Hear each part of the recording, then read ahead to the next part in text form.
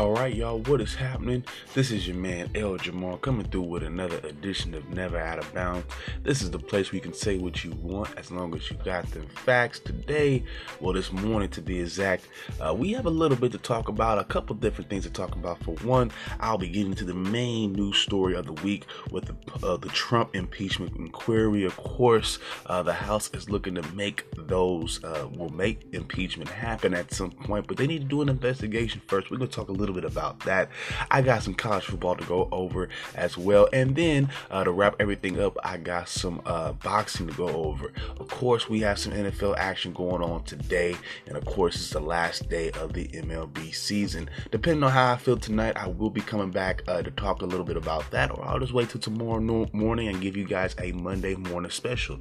But again, there is some NFL news to go over as well, also some baseball to go over, so that'll come later. But today we'll be having some Trump news as well as some college football news. And again, like I said, we'll be wrapping everything up with some boxing. We got not a middleweight. I don't know why I keep thinking about the middleweights, but we will have a welterweight championship to go over. Of course, Sean Porter and Errol Spence faced off last night. But of course, let's get into it. Like I said, with the news, with the word on the street segment for today.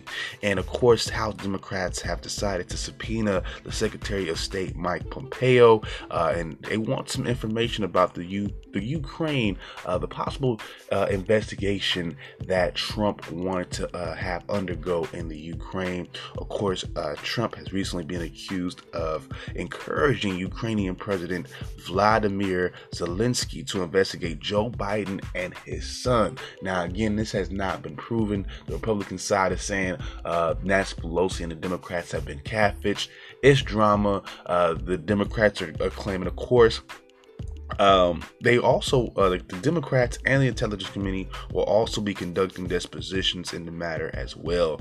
They basically want a full transcript of the phone calls, and then also any records relating to the Trump denying the Ukraine recently up to $391 million of defense aid.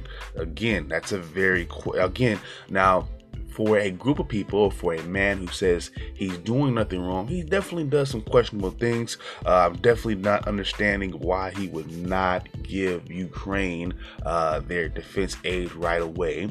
Eventually they got it, but of course there is some drama there with them not getting it on time. That might have been something to do with them not wanting to investigate Biden. Again, we don't know exactly per se. There hasn't been a the investigation is currently underway, but that is the ramifications of what we have here. We have a current president, basically trying to sabotage the next election by investigating or having a foreign private eye on another candidate. Again, this hasn't been proven yet, but again, it's a matter of time that we know something at least. Mike Pompeo has been given a week to come up with his info, to give his information to Congress, and the House will be holding depositions for Marie L. Yovanovitch, who was the former American ambassador to the Ukraine, also George Kent, the Deputy Associate Secretary for European and Eurasian Affairs, also T. Ulrich Breivik, who is the current State Department counselor, and also Gordon Sondland, the ambassador to the European Union, and finally Kurt D. Volker, who was a U.S. Special Envoy to the Ukraine, who actually resigned on Friday. So there you go. You have some layers here. Again, we don't know exactly what happened, but it looks to be that some funny business is going on in the Trump camp. I'm sorry, it just seems like funny business. I mean, of course, you're gonna have these guys talk about a witch hunt and all this, but again, I don't know, just something here just doesn't add up to me. Again, I don't see how this whistleblower, again, this is all from a whistleblower claim. This whistleblower came out of nowhere about a couple weeks ago and made this accusation about Trump. So again, it's a little bit crazy, but again, I find it a little bit there is some evidence. It's a little bit murky, but again, with the holdup in the Ukraine payment for their defense fund, you have some of that. Again, we don't know exactly. We just have We just have little minor details right now, but again, we're going to need some more details. Pompeo has a week to give all his information to Congress. At this point, honestly, whether or not Trump is guilty, I honestly feel that we don't even need impeachment. We shouldn't even be forcing impeachment. I think we should just beat him up head up. I think the Democrats should just beat him head up in the next election. I think if they force him out of office, I think what that does is it opens up the Republican voters to just voting for their people because they feel as though that their voice was unheard and they had that person that they voted for dragged out of office. So I don't think that really helps us in terms of another election. But again, if he's wrong, if he really is investigating, using his power to investigate other people, just his political opponents, then that's an egregious use of power too. That needs to be checked to an extent. So, there is wrong. I just feel that, we're almost near, we're almost at 2020. The election is next year. Really, what can you find out to really, force this guy to be impeached? I don't know what they find, and again, I just think they keep opening up a hornet's nest with these Republican voters and these swing voters who really don't care for these situations. I don't really think that the average voter cares about it. I think the liberal and the Democrat, they're all into this, and they're invested in this emotionally. They're trying to figure out what Trump is doing. They call it Trump derangement syndrome on the other side. I don't think it's a derangement syndrome, but again, he does wrong. But again, I just think it's too late for an impeachment. And again, I don't know what they get between now and the end of the year to force that hand. And again, I don't think that that's necessarily the healthy thing to do for this country. I think they just need to let this play out and allow the voters to decide come next November. If everything comes out, let all the evidence slowly leak itself out, and let the voters at that point decide whether or not they want to vote for Trump again, because obviously he's going to be running unopposed on the Republican side. We already see that happening. So, if the Democrats fail and they don't end up, indicting him or getting him, finding him guilty of anything, it's almost like, they're giving him, almost a free pass to win the next election. So again, I wouldn't have pushed it unless there's really, without a shadow of a doubt, some evidence that you can really pinpoint to and really expose him for. Other than that, I just think in my opinion, it's a little bit of a waste of time. And frankly, again, if it's proven that he's wrong, he's done all these things, then definitely you have a case. But I think at this point, we've already wasted 2 or 3 years. We had him with the Mueller report. If you couldn't find him with anything from the Mueller report, then what else can you find now?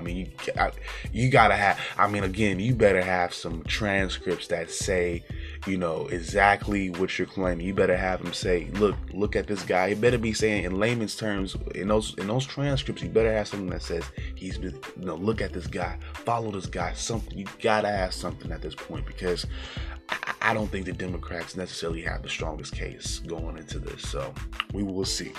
All right, y'all, I will be taking a quick break. Oh, and before I let you go, there is one more fact that I want to say here.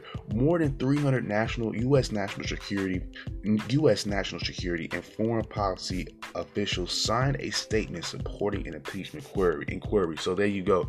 There's a lot of people that do realize that something's going on, and they're at least willing to see that a investigation is conducted. So I will give Congress that they do have that going for them. But again, they just better hope something comes up within that investigation process. But I'm gonna take a quick break, and when I come back, I'll be going over some college football. All right, y'all.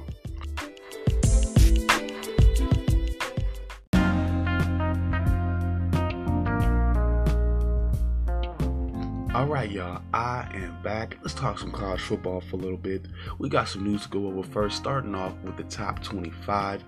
Now, there was a loss to start off the week. This time it was in Berkeley, California. The Golden Bears, the number 15 team at the time. They're going to definitely drop down in the rankings, but the number 14 team in the nation, Cal, took their first loss of the season. Actually, the number 15 team in the nation, took their first loss of the season to Arizona State at home. Like I said, in Berkeley, the final score was 24-17. Now, both teams would just exchange 2 touchdowns within the first half, but Cal would actually take a lead 17-14 with a Greg Thomas field goal in the fourth quarter. Now, Eno Benjamin from the Sun Devils, he had 3 rushing touchdowns, but none more important than the game winner, pretty much, that he capped off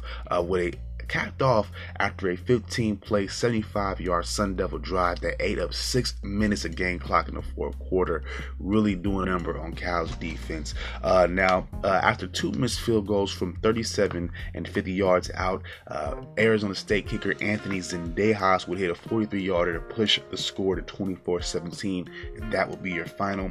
For Cal, their quarterback Chase Garbers, injured his shoulder in the second quarter, and the Bears would not attempt to pass their entire first drive of the second half. For ASU, they were led by quarterback Jaden Daniels, who went 14-24 for 174 yards. He also had 84 rushing yards. Eno Benjamin, I mentioned him just a second ago. He had 100 yards on the ground to go with those 3 touchdowns. And linebacker Merlin Robertson would lead the defense with 11 total tackles. He also had a half a sack as well.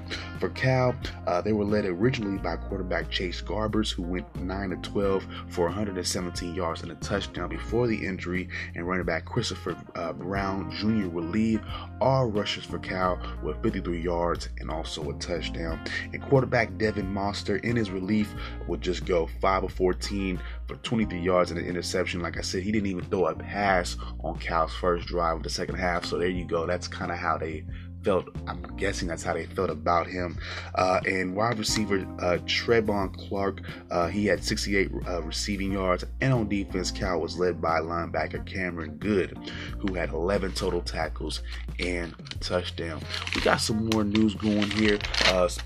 Actually still in the Pac-12 here, and it looks like Oregon will be landing a new transfer. Wide receiver Devin Williams will be joining the Oregon football program after transferring from USC this week due to issues with playing time. We'll get to that in just a second.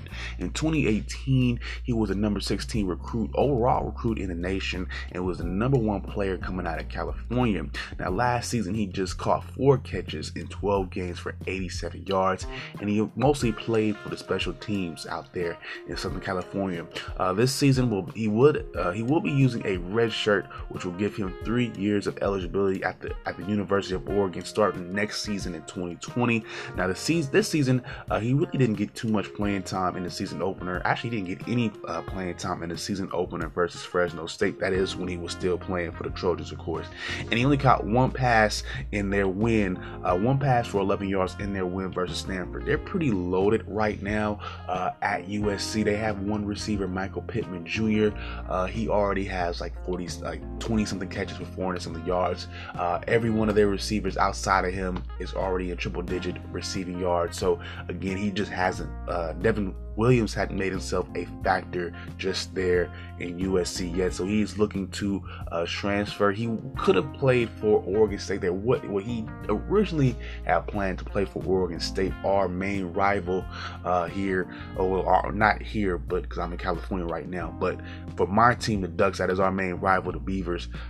He had originally wanted to play for Oregon State, but again, he switched up at the last minute and gave them an FU and went to join the Ducks. So again, that'll be a very interesting storyline when we see Oregon State later on this year. But Oregon lands a new transfer. We'll see how far. I think in this program here, he'll have a lot more burn here.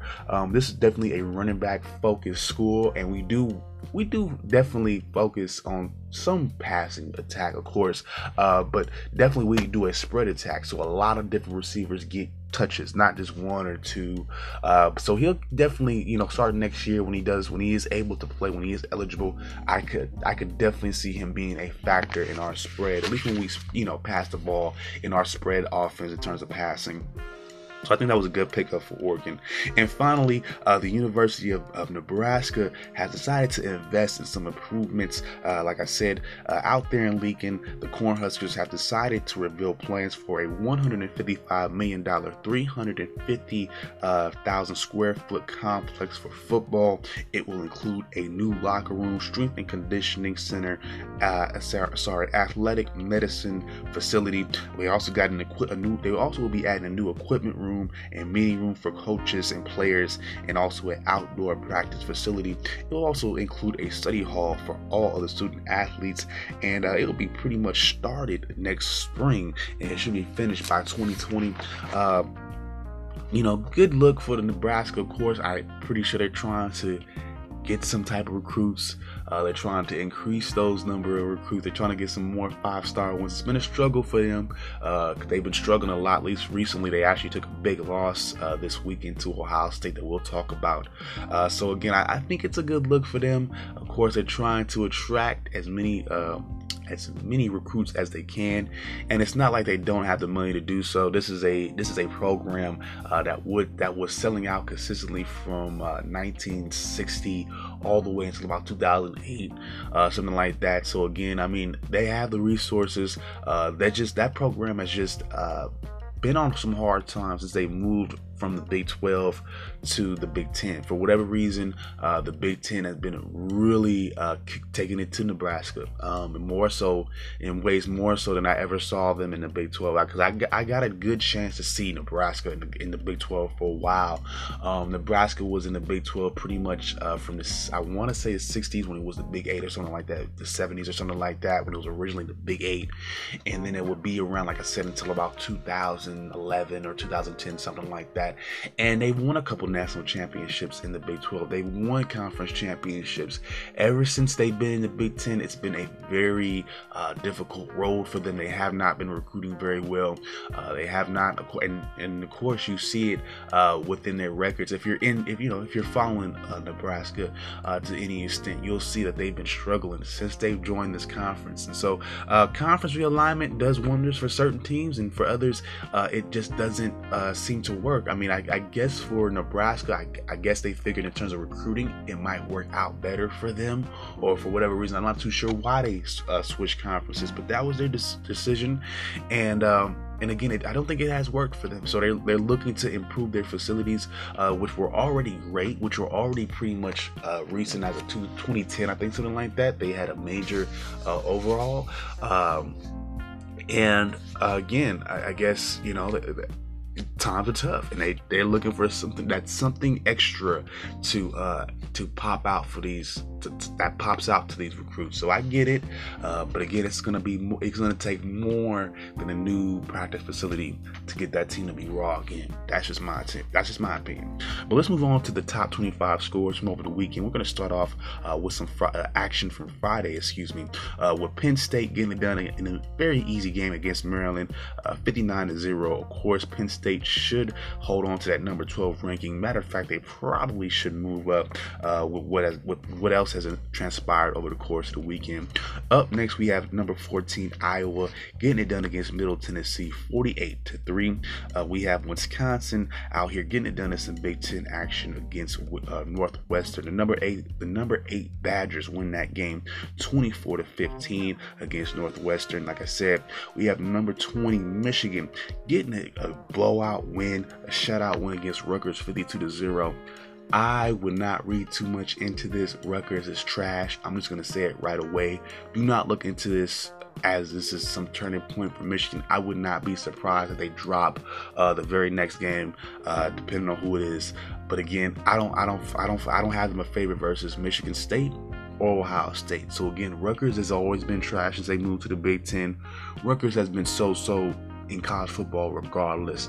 Do not take this blowout win as something to hang Michigan's hat on. I'm not buying it. Rutgers is a dumpster fire. Anybody could have done this, maybe except for the exception of maybe Indiana and the other bad teams in the Big Ten. Don't believe the hype. We also got number 6 Oklahoma getting it done against Texas Tech 55-16. We got some SEC matchups here. We got number 23 Texas A&M getting it done against Arkansas. I believe the final score here was 27 to 23. Texas A&M moves on to 33-2.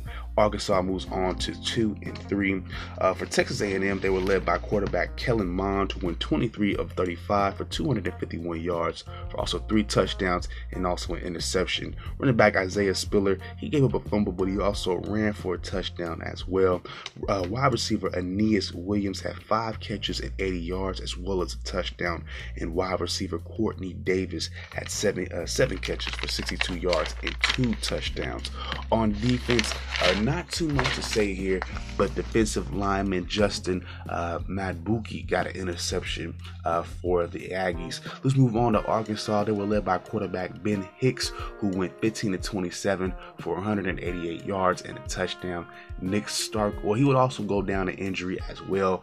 His backup, Nick Starkel, will go 12 of 17 for 109 yards, and he threw for a touchdown as well. On the ground, the Razorbacks were led by running back Raheem Boyd, who had 89 rushing yards. They also had help from running back Dawa Wally, who had a rushing touchdown. And wide receiver Cheyenne O'Grady led all Arkansas receivers with 8 catches and 91 yards. He also had he did have a touchdown. And wide receiver Mike Woods had 62 receiving yards and a touchdown as well. For Arkansas on defense, they had defensive back Monteric Brown get an interception, and they also got a fumble recovery that turned into a touchdown for linebacker Dejon Harris. So again, Arkansas comes up short in this one. I think the final score was 34 to 27 for Texas A&M. So Texas A&M, they finally get their first conference game of the year. The first conference win of the year, of course, is against Arkansas, who's just decent. But again, Texas A&M remains in the top 25. Let's move on. Number 1, Clemson they escaped out of North Carolina with a win here. The number 1 team in the nation wins that one 21-20. We got the number 9 team, Florida, beating Towson. I have heard of Towson. They're somewhere in the Baltimore area, somewhere around there, but they're in Maryland. Number 9, Florida, beats Towson 38-0. We also got number 2, Alabama, getting it done against Ole Miss. 59-31 was the final score there. That's actually the most points the Crimson Tide has given up so far this year. So there you go. Up next, we have number 18, Virginia, taking a loss to number 10, Notre Dame. 20-35 is going to be your final score here. For Virginia, they moved down to 4-1, and for Michigan State, they are now 3-1. Excuse me. Let's look at the stats for this one. For Virginia, they were led by quarterback Bryce Perkins, who went 30 of 43 for 334 yards. He threw for 2 touchdowns. He also threw 2 interceptions as well. On the ground, Wayne Tulapapa led the way for the Cavaliers with 31 rushing yards. Wide receiver Hasise Dubois had 9 catches for 143 yards and a touchdown. And wide receiver Joe Reed had 9 catches for 107 yards and a touchdown as well. On defense, the Cavaliers were led by safety Joey Blunt, who had 10 total tackles, and also linebacker Zane Zandier, who had 8 total tackles and a sack. For Notre Dame, offensively, they were led by quarterback Ian Brook, who went 17-25 for 175 yards. They also got tremendous help from running back Tony Jones Jr., who had 131 rushing yards. He also had 3 touchdowns on the ground as well. Tight end Cole Kmet led all Irish receivers with 65 yards on 4 catches. And on defense, they were led by defensive back Tariq Bracy, who had 7 total tackles, and also defensive lineman Julian Aquara, who had 3 sacks. The Irish would end up forcing 7 sacks as a team as well. So tons of quarterback pressure.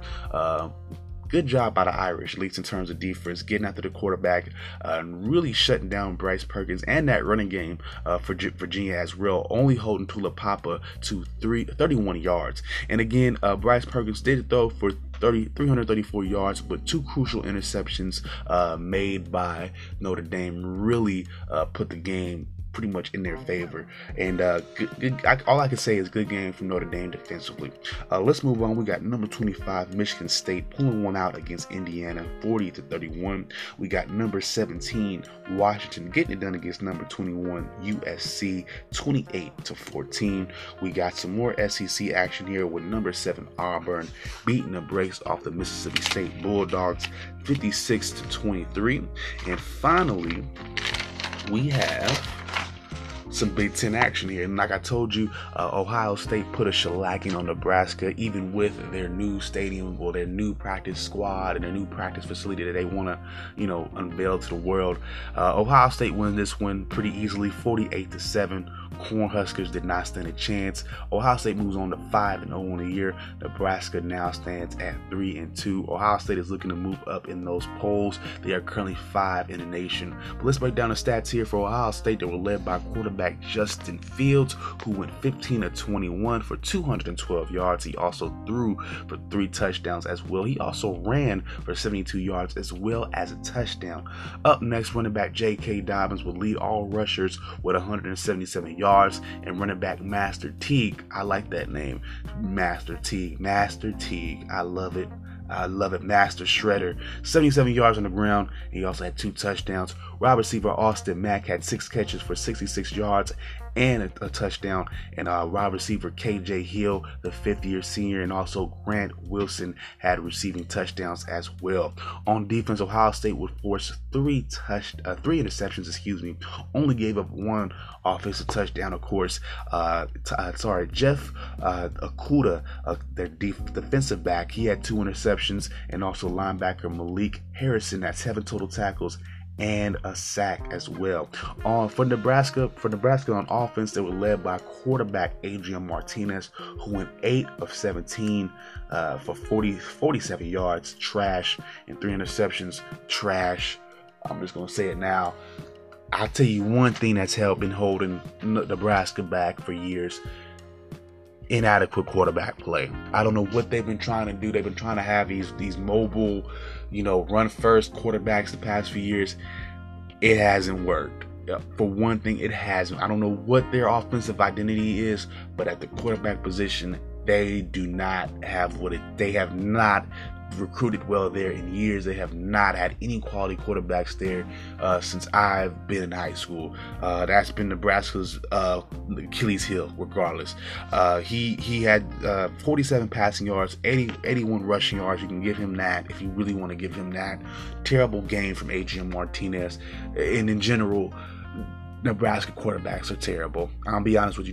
They've been trash since Tommy Frazier back in the 80s. Let's just be real here. I don't think there's been any really raw Nebraska quarterbacks. If I'm missing them, I'm missing them. I'll tell y'all later if I find one, but I don't think so. Let's move on. We have running back Dedrick Mills, who had 67 rushing yards for the Huskers. He also had a touchdown as well. And on defense, the Cornhuskers were led by safety Markel Dismuke, who had 8 total tackles, and also defensive lineman Khalil Davis. He had 5 total tackles and a sack. Number 24, Kansas State took a loss to unranked Oklahoma State, 26-13. And finally, in the real final game of the week, number 19, Utah was able to get it done against Washington State in their Pac-12 conference game. 38-13 was the final score there. Before I let you guys go, we're going to talk about some boxing real quick. Of course, last night was the welterweight title match between Shawn Porter as well as Errol Spence. Errol Spence was able to get a split decision victory. For those of you who do not know what that may mean, it means that 2 of the 3 judges had him as a winner, and also, but the 3rd judge had Shawn Porter as winner. So for the scorecards, you had 116-111 for Spence. You had 115-112 for Shawn Porter, and again you had 116-111 for Errol Spence. Again, from what I saw a great welterweight matchup. I saw a lot from Shawn Porter you don't normally see. This was definitely Errol Spence's best fight and toughest challenge that he's had so far. Definitely Shawn Porter did a lot to keep up the pace, did a lot to force the action. I did not think he had it in him to go for 12 rounds in terms of his stamina or his endurance, but he definitely had it. He definitely could take a shot. He took I think some of Spence's best shots. Definitely a far departure from what you saw, at least in Porter's last fight. I believe it was against Keith Thurman. It's a little bit more conservative offensively. Didn't throw as many punches, but in this one, he kind of let caution flow to the wind. It was a really good fight from both guys. I think for Spence, I think his overall capabilities, just saw him through that fight. There was just stretches where he just looked that he was just getting the better of some of the exchanges, and those just add up for you. Again, this was a split decision, and I get that. I could very well see a judge siding with Porter. I actually looked at the scorecard. Well, I looked at CBS's scorecard. They also went with Porter as well. So again, it's basically kind of what you saw in the fight. I definitely saw enough to where Errol Spence won it, but again, I could see where a case could be where, especially in the middle rounds, that Porter, was putting in some work. I think this is definitely going to be a fight with a rematch. I definitely think you're going to see these guys go at it again within the next year or so. Really phenomenal fight. I haven't really seen too many good fights recently, but this was a good one. Errol Spence, again, he's still undefeated. Shawn Porter, I think this is his third loss he's taken on his career so far, but again, definitely not a slouch. If you haven't seen it yet, I suggest that you do. I think it's one of the biggest events of the weekend. I think people kind of missed out on it because I think boxing isn't the biggest draw anymore like it used to be without Floyd Mayweather and Manny Pacquiao dominating everything. But again, two really good fighters, Shawn Porter and Errol Spence, and I think one of these two, I think for Spence, he's definitely going to be the undisputed champion at some point in that division, so look out for that as well. All right, y'all, I'm gonna call it a wrap for today. Well, for now at least. I'm thinking about coming back tonight and giving you guys some NFL news and some NFL action, as well as some baseball stuff as well. But if not, I will be back tomorrow morning, of course, with the Monday morning special. So again, this is your man El Jamal. If you're looking to get in touch with me, I do have the Instagram and I am on Facebook. You can look me up there at El Jamal Johnny, ELJAMAHADJANI. Once again, I am signing out. If anybody hasn't told you yet, I love you. Peace out. One love, and I will holla at y'all later.